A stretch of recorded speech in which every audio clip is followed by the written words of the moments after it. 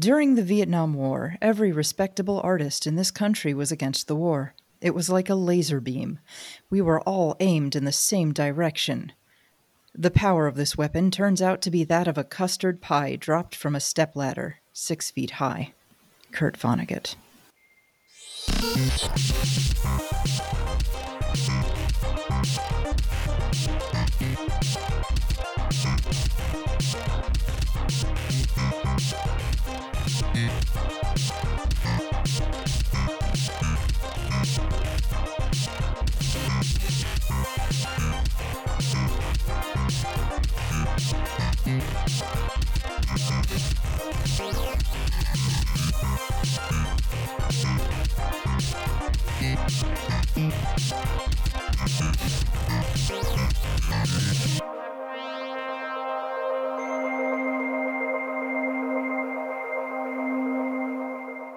Welcome to Write Good, the podcast that helps you write good. They say the pen is mightier than the sword, but it is way easier to kill a guy with a sword than with a pen. We love art, it's important to us, and it's meaningful and a worthwhile pursuit, but art alone does not change the material world. What then is the purpose of it? What is the purpose of writing? Why do we do this? If we're not saving the world and we're not getting paid very well, why are we doing this? So here to talk about this is poet Danielle Rose. Tell us about yourself. Thanks for coming on. Hi, it's wonderful to be on. You wanted me to talk about myself. I'm notoriously bad at this. That's okay. I try to stick with simple things. Like I guess people consider me a poet, and I tend to piss people off. And it might be a better idea to get into what I've done, which is I think a much better way to understand a person. But I write some poetry, I write some other things, and I really just think a lot. That's my biggest curse. All right. Well, you said you tend to piss people off, so why don't we start with that? A while back, you pissed a lot of people off because you wrote a tweet saying, I wish poets understood that the general population has no interest in what we do, so when we speak, we are speaking to each other. The delusion that poetry is something powerful is a straight line to all kinds of toxic positives that are really just us lying to ourselves. And people kind of went nuts over that. They did, and I guess sort of looking back, I don't think that it's very surprising to me that was the end response to that tweet. And the funniest part is really just how it was this offhand sort of. I was in a grumpy mood that day, and I just sort of threw it off before going into a standing appointment that I have every few weeks, and came out about half an hour later, and just my phone was absolutely blowing up to the point that I really couldn't even follow what was going on for the most part.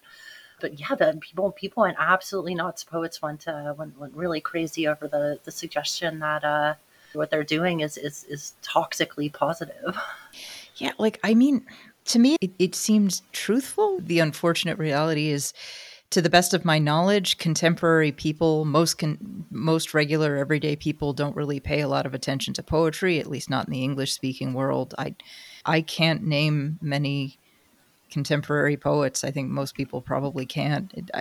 I'm not saying that's a good thing, but No, I mean, I think that we get really hung up on the idea of whether things are good or bad, and we don't spend a lot of time thinking about the fact that that's the way that things are, and that we have to address that question before we can, do anything else about it. There's a whole working theory of how things happen with stuff like this. I think initially the tweet came out of a moment where I had maybe seen dozens and dozens and dozens of poems that were shared on Twitter and on other social media. And everyone, all other poets, people who are already in the club, who are members of the choir that are being preached to, they all come back and they just say, this is so powerful. This is so incredible. It always ends up being some sort of a work that has a social justice bent to it. It's identity poetry. And I think that this is true in other genres of writing and art in general as well right now, that there's this desire to assert the importance of the thing in place of the thing being important. And I think that's a big part of what I've learned over the last 7 months now since that tweet actually went out, is how much assertion exists, not just in the arts, but in social media in general. You step Right. onto a site like Twitter, and the material conditions of sitting down at a computer in front of your phone and typing some words out you then send out to a whole bunch of people who follow you, who are interested in what you're doing, and generally speaking, you can assume that they're going to agree with you in one way or another. It becomes incredibly easy to manipulate the world into being, or not being, it's very important that it isn't being, but into, you can manipulate the world into appearing to be the way that you want it to be. And I think that that's a lot of sort of what's going on here,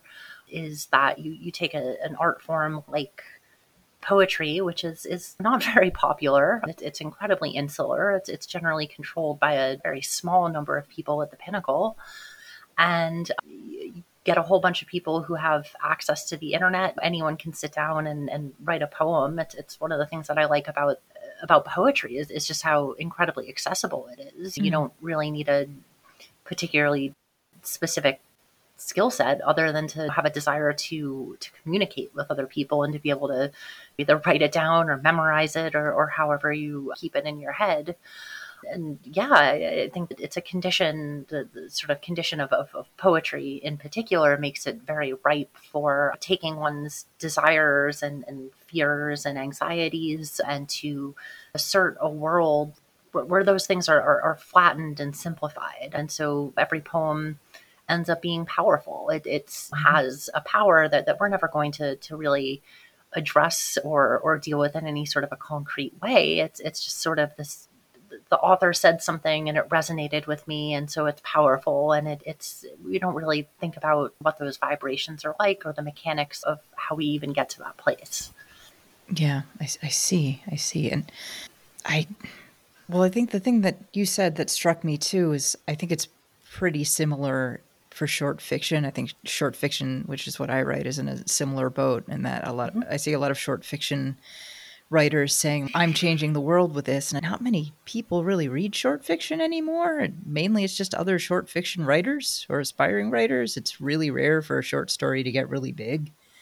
I think that's, absolutely true. And I was listening to a recent edition of this podcast talking about the idea of every spec fiction writer, for the most part, genre fiction, is aimed at film and television and screenwriting. Really, that's correct, right? If you ask them, they'll say no, but I think you're right. Absolutely. I think a heck of a whole lot of the books and stories are written with the primary goal of, I want this to get adapted to the screen. And I think that that's something that makes a lot of sense, just from a purely mechanical standpoint. Go back to, the Victorian era, you had people who were getting together to read poetry. To read, poetry that oftentimes was in many ways very narrative, and it had a place within the culture where books were more accessible than going to the opera, than going, out to see something, a performance or whatever it is. And so it, the sort of drive of like, someone who wanted to be a novelist or a poet, even looking back at this point, 120 odd years, to very famous, at least in poetry circles, Rilke's Letters to a Young Poet, and all the encouragement of the young artists to go out and do things because it matters. And I just don't really think that the written word, at least in terms of narrative, in terms of story, in terms of poetry, it doesn't exist in the same place that it did back then. Right. And, the pinnacle of this is to get that Marvel-esque multiverse with 40 films and so on and so forth. And so it makes a lot of sense that the aim is shifted into that era. Like, if you really want to make something that is actually powerful, I mean, that's how you're going to do that. And the capture of commerce and in service to a lot of political ideals that's going on right now is sort of, caused, I'm sorry, I knocked my mic there. But in service to a lot of political ideas, it's sort of knocked off that ability of any real piece of art to be powerful outside of dictates that are coming down from the metaculture and the economics involved. Yeah, I mean, my feeling is if you don't have an audience, it's kind of unlikely that your thing's going to change the world. Maybe that's cynical. I mean, a lesser known artist can influence other artists, but if no one's reading poetry or if hardly anyone's reading short fiction, then I don't think it's realistic to go into it going like, I write because I think I'm going to change the world with my writing. Like, how? No one's reading it. And then it becomes very mechanical. You can look in poetry right now and you can just see an incredible amount of sameness. And it sort of goes back to what's going on in genre and spec fiction again, where this sort of wildly accessible range of what we have just sort of keeps shrinking down into more and more restrictive, narrow genres of right speech, and how we have shifted to defining these huge swaths of human experience and human ideas as just wrong to begin with. And it comes with this absolutely massive blowback against it. And you can see the more harmless side of that with my tweet suggesting that, like, Right. well, these poets, 12 people are going to read this. They're also poets. They're going to gush about it, but no one else is going to come in and see this. And there are a handful of poets who have a kind of reach that goes outside of poetry, and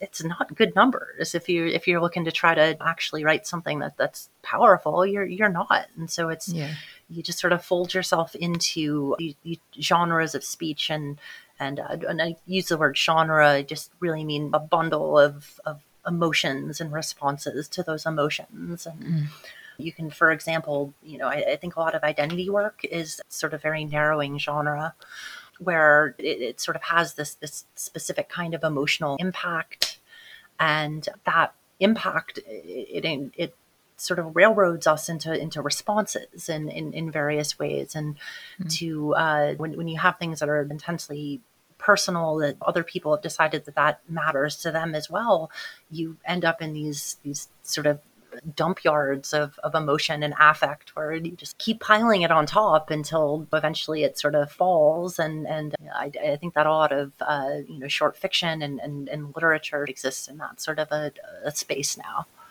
I think I know what you mean. Yeah, there's a lot of writing about identity topics and things like that, but there's a very specific way that you're supposed to write about it. And I mean, I'm not saying there's obviously not like a law or anything, but if you write about it in a different way, you might have a harder time getting published, or you just might have a harder time developing the kind of acclaim or buzz. I've definitely noticed it with friends who write about they write Latin American speculative fiction, and it doesn't fit in with the sort of way you're supposed to, quote unquote, write that way. And it's good stuff, but they have so much trouble getting it published, or if it does get published, it's just no one recognizes it. Even the crowd that like crows on about, oh, we want diverse fiction. Like, well, not that kind of diverse fiction. Ew. Oh, okay. And it's trendy in its own kind of a way as well. I'm pretty sure that I have a career as a poet and a writer right now because I was able to coast the final sort of wave of like trans literature being very, very popular, and the it thing that various institutions and stakeholders wanted to put out there. And it's to the point where you sort of know who the pool of potential, say, contest winners are going to be before anything even gets announced. My first book of poetry, At First and Then, is a small little chapbook, and it's identity poetry. It's a little book about my transition, and I think, based on my own experiences just in reading and experiencing other similar kinds of poetry, it's a bit different. It's a little more distant from the self than a lot of that writing tends to end up as. But even so, I stopped writing sort of personal identity focused poems a long time ago, a few years ago, just because it felt very exploitative. It felt like I had to sort of open myself up and share these very private things about myself in order to continue this hype train that I was on, and to keep getting the publications that I wanted to, and to continue to advance my career in a lot of ways. And there's been a very distinct change. I still do plenty well for myself. It's certainly not a complaint, but it's much harder these days now that I'm writing what oftentimes amounts to domestic lit, for me to have things accepted out of slush piles and things of that sort. Yeah. Yeah, yeah. I know what you mean to a certain extent about that weird feeling of advertising yourself as this is my identity, this commodification of the self or the personal identity. I mean, there's obviously nothing wrong about saying here's what I am or talking about this stuff like that. That's cool, but there's something that feels kind of weird and crass about it, or something in ways that's hard to articulate. I mean, it's the way that it sort of hooks into these processes, I think, of sort of affective emotion, and how there's been so much politics that have been packed into literature of recent, and everything ends up, it's sort of this first pass is sort of, does it pass is this bad or not? Is this harmful or not? Is this something that this person needs to be canceled for or not? Do people talk about harm in poetry? The idea too. I was wondering, like, is that limited to my little neck of the woods? I'm terribly curious because I know nothing about that whole culture. I know nothing about poetry. I'm sorry. I think it's actually very similar. It's the mechanics of how it all works is very, very similar. It's another sort of niche genre that is populated by people who are really dedicated to it, in part because it is a niche genre. It allows people so easily to be big fish in small ponds. And there's a kind of danger that's inherent there, because the big fish in the small pond is not very rarely the actual big fish. They're just the puffer that's managed to blow themselves up to that extent.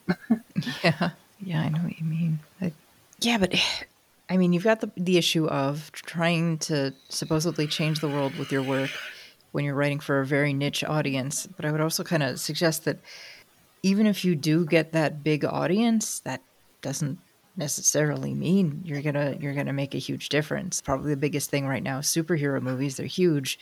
They couldn't even inspire us to wear a mask to the grocery store half the time to prevent the spread of COVID. So that's the biggest thing that's there right now, masked superheroes. And you could not even get a huge percentage of Americans to like wear a fucking mask, which makes me a little bit more cynical. Like, if the biggest media franchise has such limited power, what is my story that is going to be read by 50 people going to do?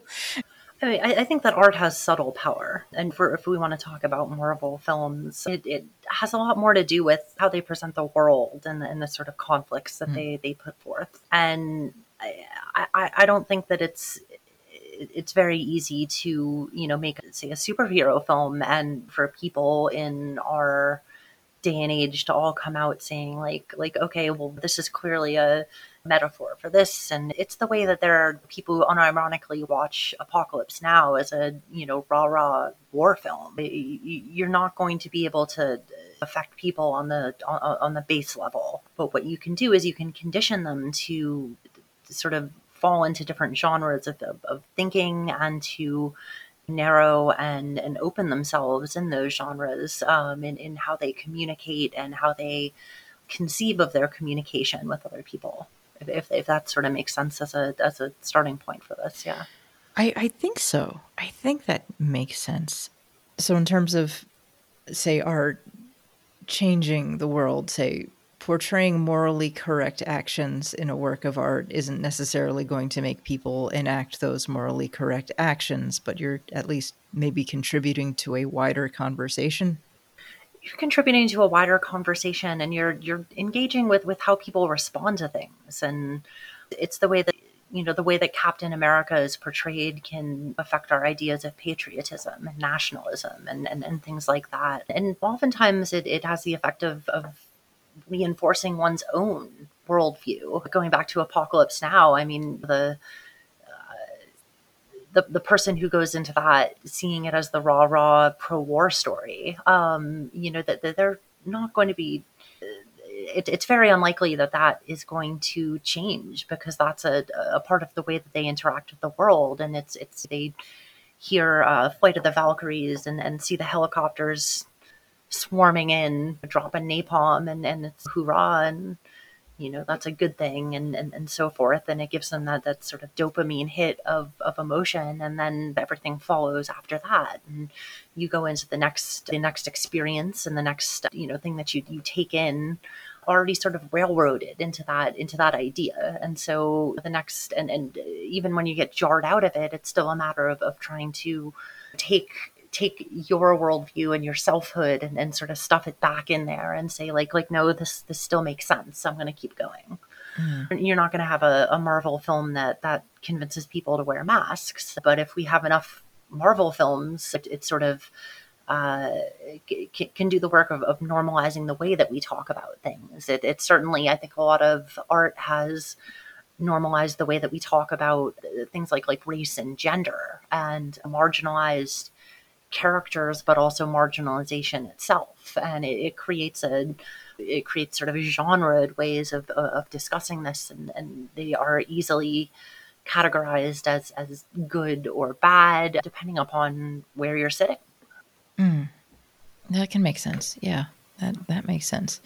But at the same time, I'm glad you brought up marginalization and identity, because I feel like there's this belief that if you present positive representation of marginalized identity in media, like that's enough. And I'm just thinking about this right now, how we have a lot of positive representation of LGBTQ individuals in media, while we're getting these like really kind of disturbing anti-LGBT legislation that's popping up in places like Tennessee and places like Texas. So I feel like occasionally people might focus on representation and the culture war too much and lose track of the other things.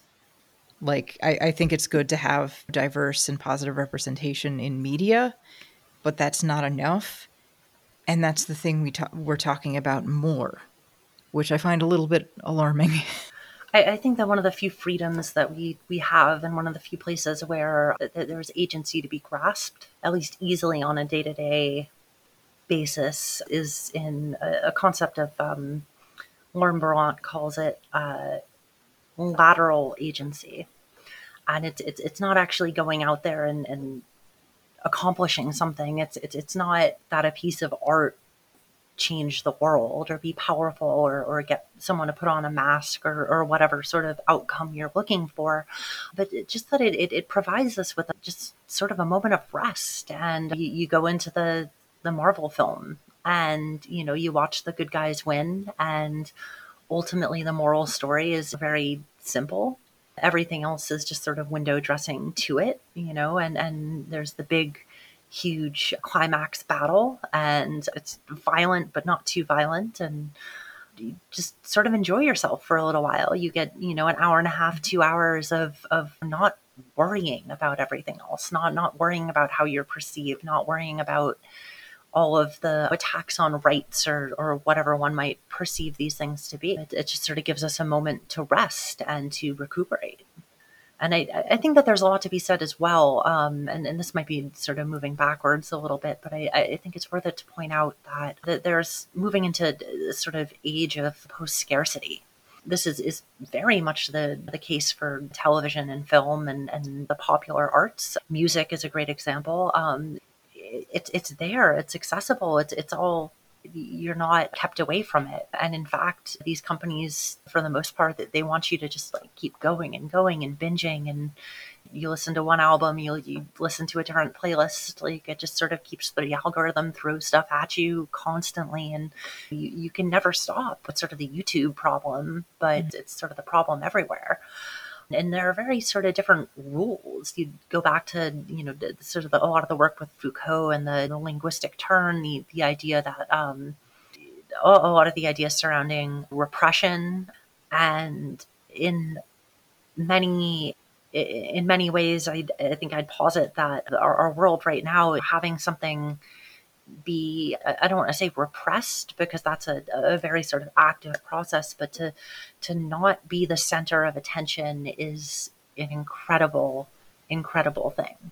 And it might be the space where the most amount of self-making can actually occur. It might be the place where identity is something that is calmer and simpler. There's the sort of example of anti-LGBTQ legislation. And if we're being honest, a lot of that is really it's anti-trans legislation. Right. And this stuff is complicated, but it goes down to, at least in terms of trans people like myself who medically transition, who go through this process, we are a tiny percentage of the population. I think the upper reaches of that is something like 0.7%.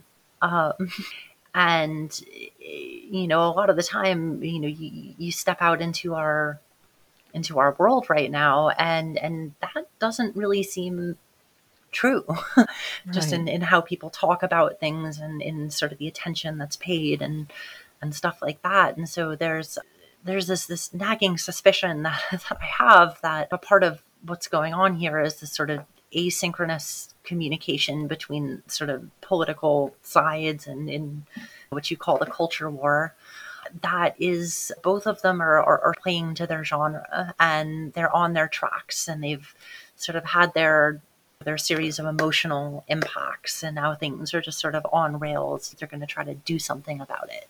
And there's a wonder about, okay, so now we're seeing, you can look the woman who promised like 50% queer characters in Disney films going forward is the goal. And it's a little bit of a head scratcher, considering that the actual population numbers are a lot smaller, and it makes something seem much larger than Right. it is. And when something is sort of portrayed as so large, it becomes much more of a threat. I think it's very interesting the way that the conversation about trans rights that's gone since the quote unquote transgender tipping point, tripping point. It was that as well. But the transgender tipping point about, a little over a decade ago, where it sort of went from these very hard fought and won protections and openness about trans people, has become something that is incredibly different at this point. It's a different population of people, and the needs of individuals under that sort of larger umbrella are oftentimes actually mutually exclusive, and it sort of ends up with these sort of inherent conflicts that need to be smoothed over constantly. How do you mean the needs are mutually exclusive? Could you tell me about that? I mean, I think that there are a lot of trans people for whom invisibility is the greatest hope. I can speak for myself that my life is the best when being trans is something that's sort of off to the side, and that, affects my life in some deep ways. But, at the same time, it's not the center of who I am when I step out into the world. And on a practical case, like, it's the idea of being involved in like, say, a pronoun circle, like someone asking me what my pronouns are, like no, like I fought really hard for you to not ask me that question, like for me to just be able to move through life like anyone else. And the constant placing a spotlight on something for the sake of placing a spotlight on it, and oftentimes for very performative reasons, getting those little points. It can be a little difficult. The extent of what I need as a trans woman is access to my medications, and that's something it's not really, it's very difficult to get between an adult and their doctor. But that's what a lot of these laws are doing, is that Right. they are getting between people and their doctors, and which is a ludicrous kind of Oh, an absolute violation of just bodily autonomy, medical privacy, everything. It's ridiculous. yeah. I mean, the state has no purpose there. No. They're not doctors. They don't. Legislators don't understand this, No. but that's sort of where things are headed. Is this sort of like over legislation of everything, and this is coming from both sides of the political spectrum as well. It's not just the anti-LGBTQ stuff. It's the pro as well. I mean, it's everything is sort of ending up in this arena that works in this particular way. Now, how do you mean that it's coming from like the more leftward side? Can you elaborate on that a little bit? It's just the oversized emphasis on a lot of this. You take trans people who, on a day-to-day basis, I don't come across other trans people. I can go months and months and months without encountering one. And part of that is that I'm more of a suburban, rural type of person. So I encounter less people on a day-to-day than if I lived in the middle of a city. But Right. even so, it's just not, I'm the only trans person where I go almost all the time. And as a result, it's not a problem. I don't have problems. I just sort of exist as I am and go forward with that. And it's, yeah, it's, you have to sort of get in the mind of some of these conservatives who have these very fear-based mentalities about things, and they log on to someplace like Twitter, and there are hundreds or thousands of people all coming together, all accessibly able to lend their utterance, which is the same as what other people are saying. It's the same thing over again. And it just sort of creates this idea that this problem, quote unquote, from the mind of the person who's sort of anti-trans, that this problem is huge and it's everywhere, instead of was it the state recently where the Republican governor vetoed the anti-trans bill, pointing out that it would affect like 3 people. Right. Which is, it's ridiculous. It should be a case by case, and that's about how far it goes. And but there's this need to sort of push things to the edges, and in our definitions, we want to expand them as much as we can, and that causes a certain kind of problem.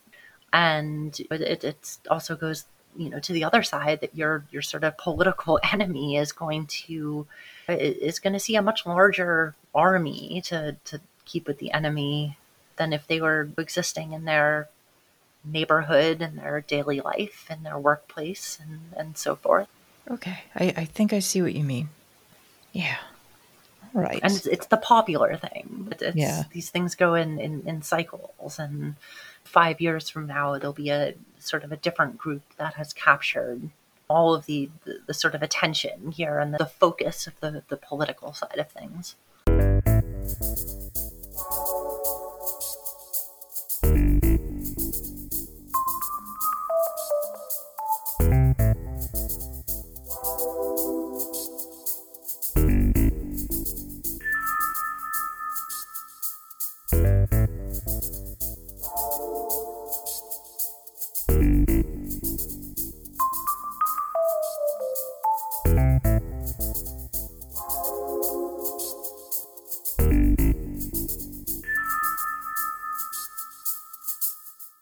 Why do you think that when we write a poem or a short story, we do this telling ourselves, I'm going to change the world with this? Like, why do you think that's such a widespread thing that people say about themselves? This is powerful. This is powerful. Like, why do we feel the need to tell ourselves this? I don't think that we have any other kind of currency. And I think that the currency is so devalued that we can just sort of throw it around. It's like that guy who, and this is all a performance, like everything is a performance. But when the ruble was so devalued during the recent invasion, I just went out in the street and started throwing it around because it isn't really worth anything. Like bill after bill after bill, just like going through the air, ending up on the ground, and some people scrounge for it, other people just step right on it because it's not really worth anything, and there's nothing there's no stake in it. If you say something is incredibly powerful but it isn't, but nobody cares really, then Right. you've sort of asserted that it's powerful, and if the people who you're talking to agree with you, then that thing is powerful. all. And it creates this de facto reason for doing the things that we do, from taking that labor that could be doing something much more practical for us, is it's, even as much as earning a wage to get a little bit of extra money that you can actually use and has value in one way or another. And yeah, I mean, I just think that when things have no when things have no power, then you can say anything that you want. And there's just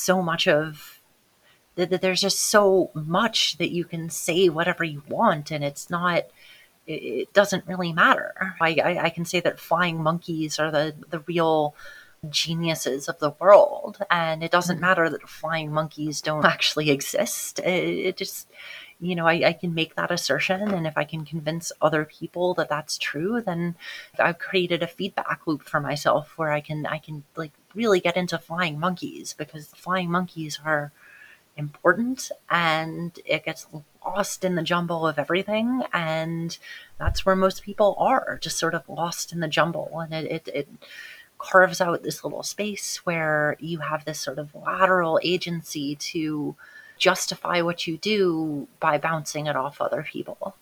If that makes sense. Yeah, I think I can get that. Mm-hmm. So you're having a great time pretending that flying monkeys are great until someone comes along and says, "You know what? Flying monkeys are bullshit. They're not real. I don't even think monkeys should be able to fly anyway." Canceled. Why would I want a monkey to fly? It just means they're going to like fling poop even further. It's terrible. It's a terrible idea. And I've heard that flying monkeys work for evil witches. Oh yeah, terrible. Mm-hmm. Yeah. And then you have your Sorry, you don't like a girl boss? Excuse me. The whole mythology just sort of grows up around that. And then you have a mythology in poetry. These very minor figures are hailed as being incredible and life-changing. And if you read this person's work, like, it'll change how you think about things. And we don't really explore that very much. Like, what does that even mean? Right. Like, are you actually changing, or is it just reinforcing the things that you want to believe that are true? Or are these statements that are reason that make sense rhetorically? I think one of my pet peeves is that poets are horrific critical thinkers.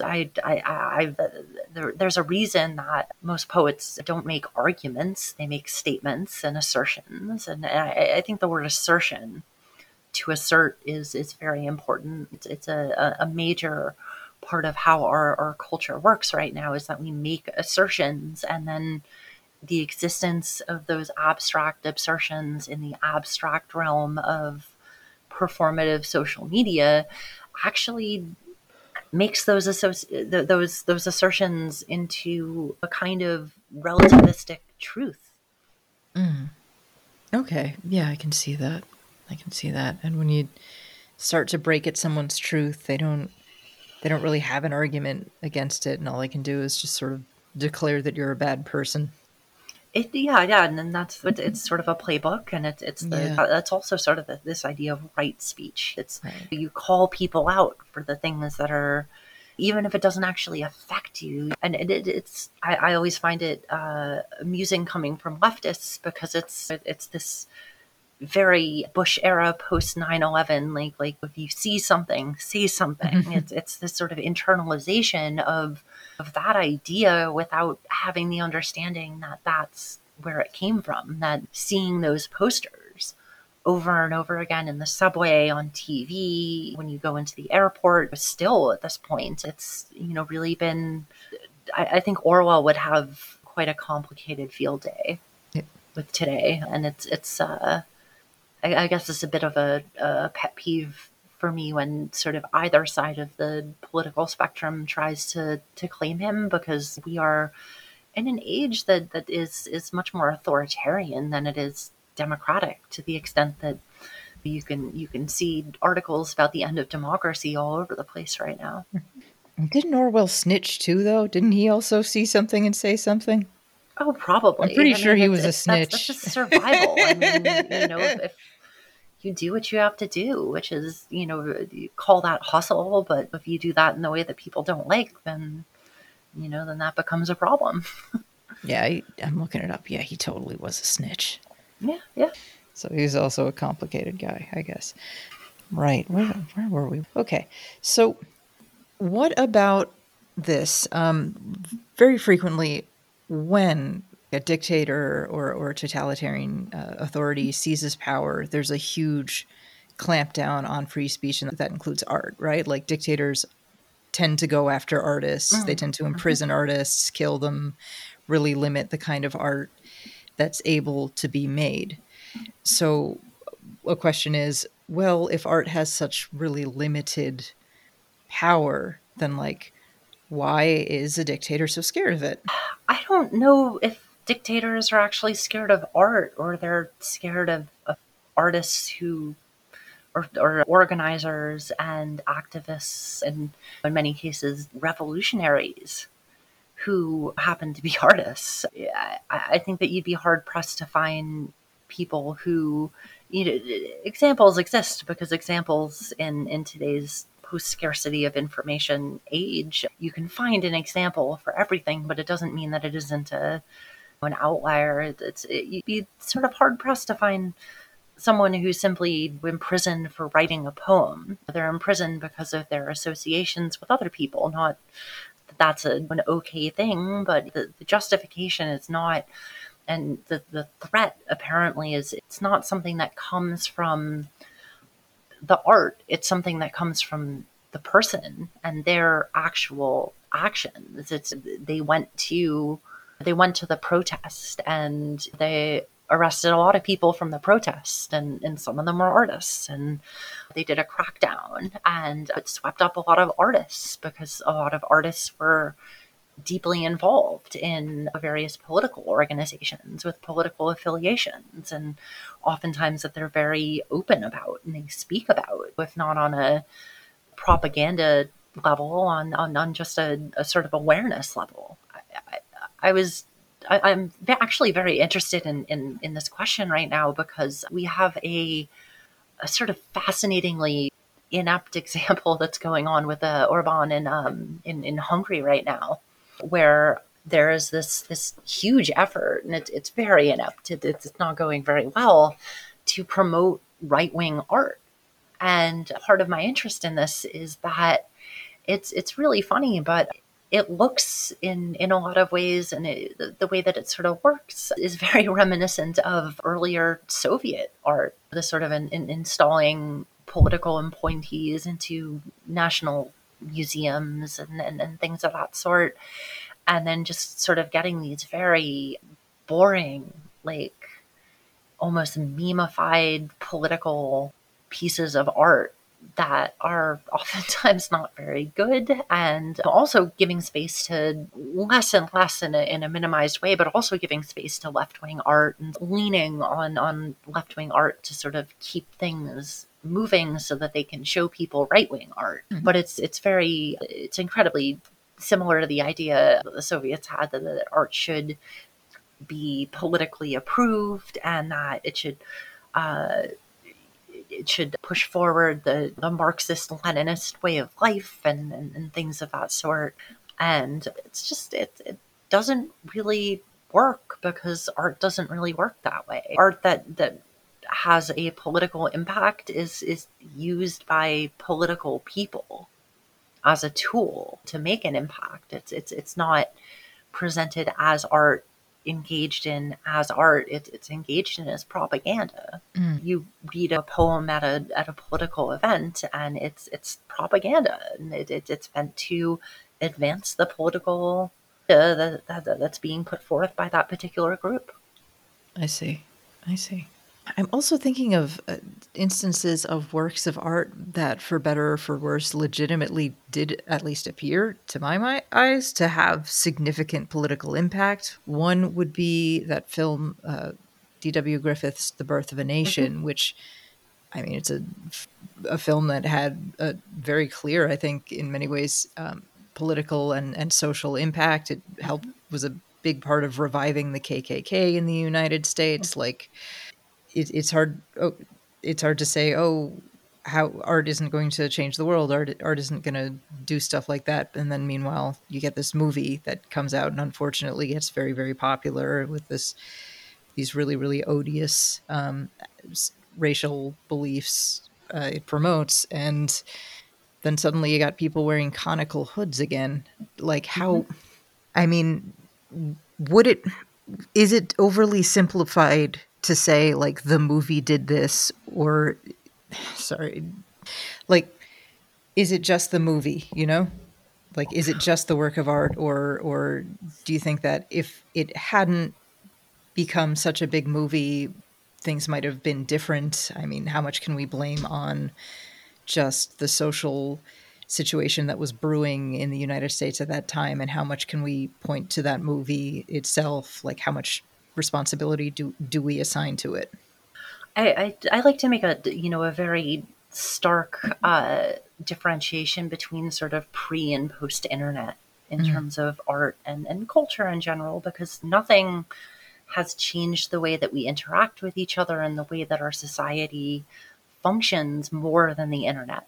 And you look at an example like Birth of a Nation or Mein Kampf, and Mein Kampf is an interesting example because Mein Kampf would probably be more analogous to memoir and personal writing, which is actually very, very popular right now. But to even if Mein Kampf was written today, it would probably be written as a self-help book, to be honest. It would be some sort of new agey, like I think sort of the neo-reactionaries have done something similar. I'm not calling them Nazis, but have to a degree taken up that sort of a model with things. Yeah, And sort of yeah. getting back to Birth of a Nation, this was at a time early in the birth of film that where suddenly things were possible that weren't really possible in a semi accessible kind of a way. You could go to the theater and you could see this film. You might even live in a place where someone got an actual copy of the reel and they can put it up against a barn every Friday night, and people would go and see the same film over and over and over again because you can't get on Netflix and binge on 16 different things and still have count countless other options of things to keep watching for the rest of your life, probably. I think that maybe you can look at Atlas Shrugged and Ayn Rand as maybe the closest example. But even then, I might even bring up like Jordan Peterson, who writes self-help books and is a self-help guy.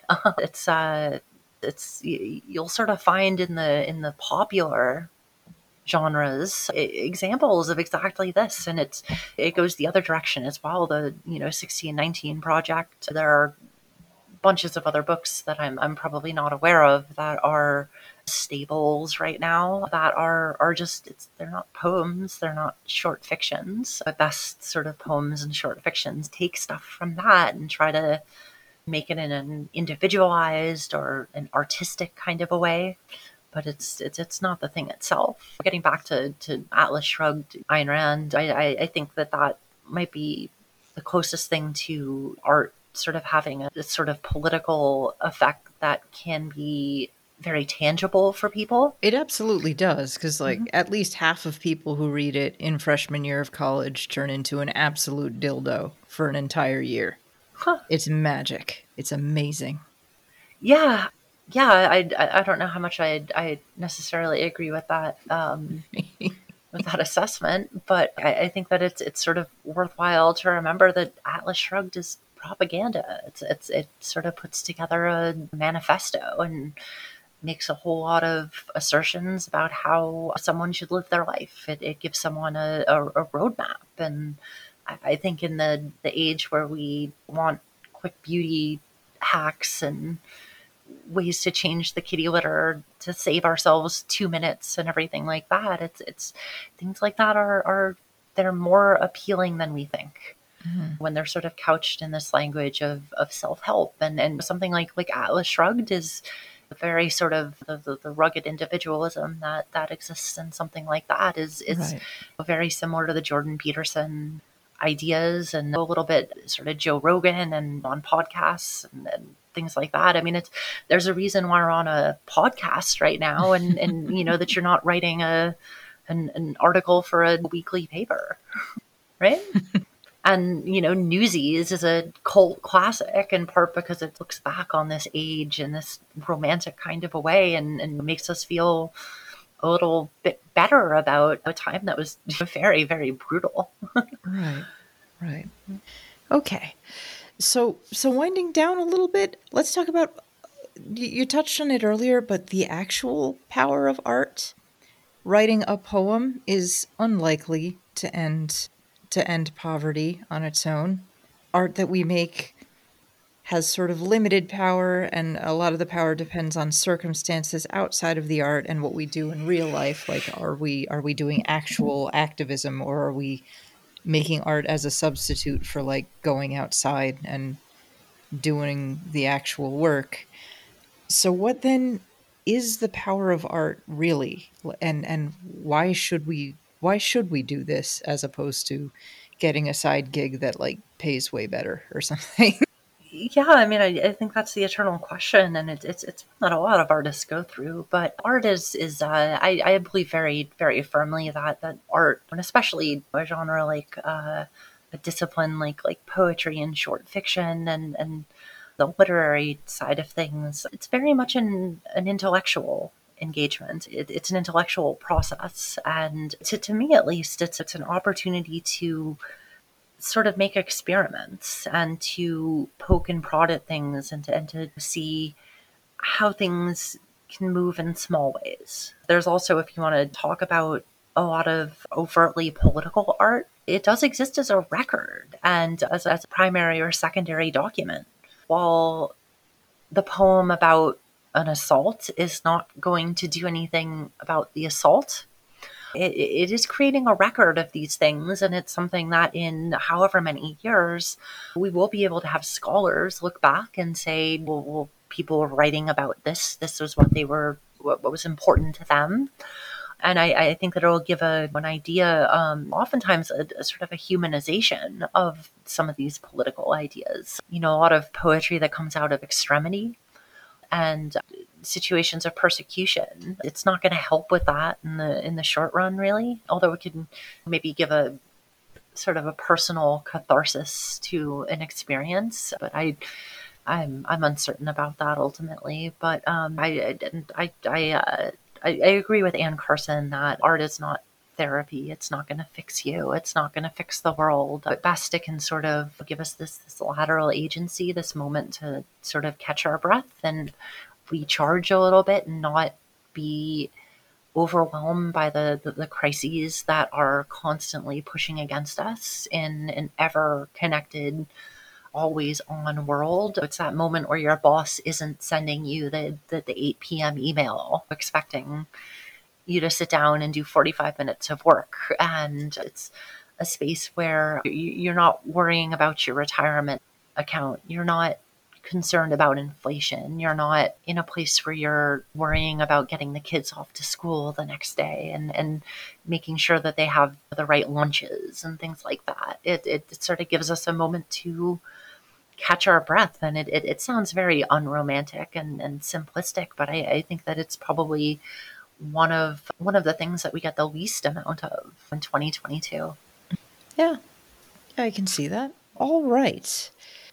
We've been talking for about an hour, so let's start winding down. Any final thoughts, questions, or comments? Oh gosh, I've said a lot. Probably too much. So no, that's fine. Perfect. Okay, before we go, where can our listeners find your work? My debut chapbook, At First and Then, is available directly from the publisher, Black Lawrence Press. It is available on Amazon and on small press distribution. Those are the best places to get it. And my small, technically this is fiction. I think that I've come to categorize it as probably a short story in microprose. The History of Mountains is available directly from the publisher, Variant Literature. All right, great. We will put links to that at the bottom of the show notes so that the listeners can check it out. All right. Fantastic. Okay. Well, thank you very much for coming on and taking the time to talk to us. Oh, it's my pleasure. This was, I certainly went on and on for a while, so I hope some of it is useful for your listeners. Yeah, I absolutely. hope someone can do something and find some power in there. Great. Find some power. This podcast is going to change the world. It is Podcasts going to change the end world. this podcast in particular is going to end global warming. That's it. Hey, you said it, not me. Yeah, that's it. I'm pretty confident. I feel pretty good about it. Okay. Well, that is all for this episode. If you like what you heard, head to patreon.com/writegood and subscribe. Until next time, keep writing good. This has been Write Good with Raquel S. Benedict. Hosted by Raquel S. Benedict and produced by Matt Healy for KS Media LLC. Theme song by Surgery Head. This has been a Kitty Sneezes production. For comments and concerns, please write to us at writegud@kittysneezes.com. That is RITEGUD @kittysneezes.com. If you'd like to support us, please visit our Patreon at patreon.com/writegood. kittysneezes.com in color.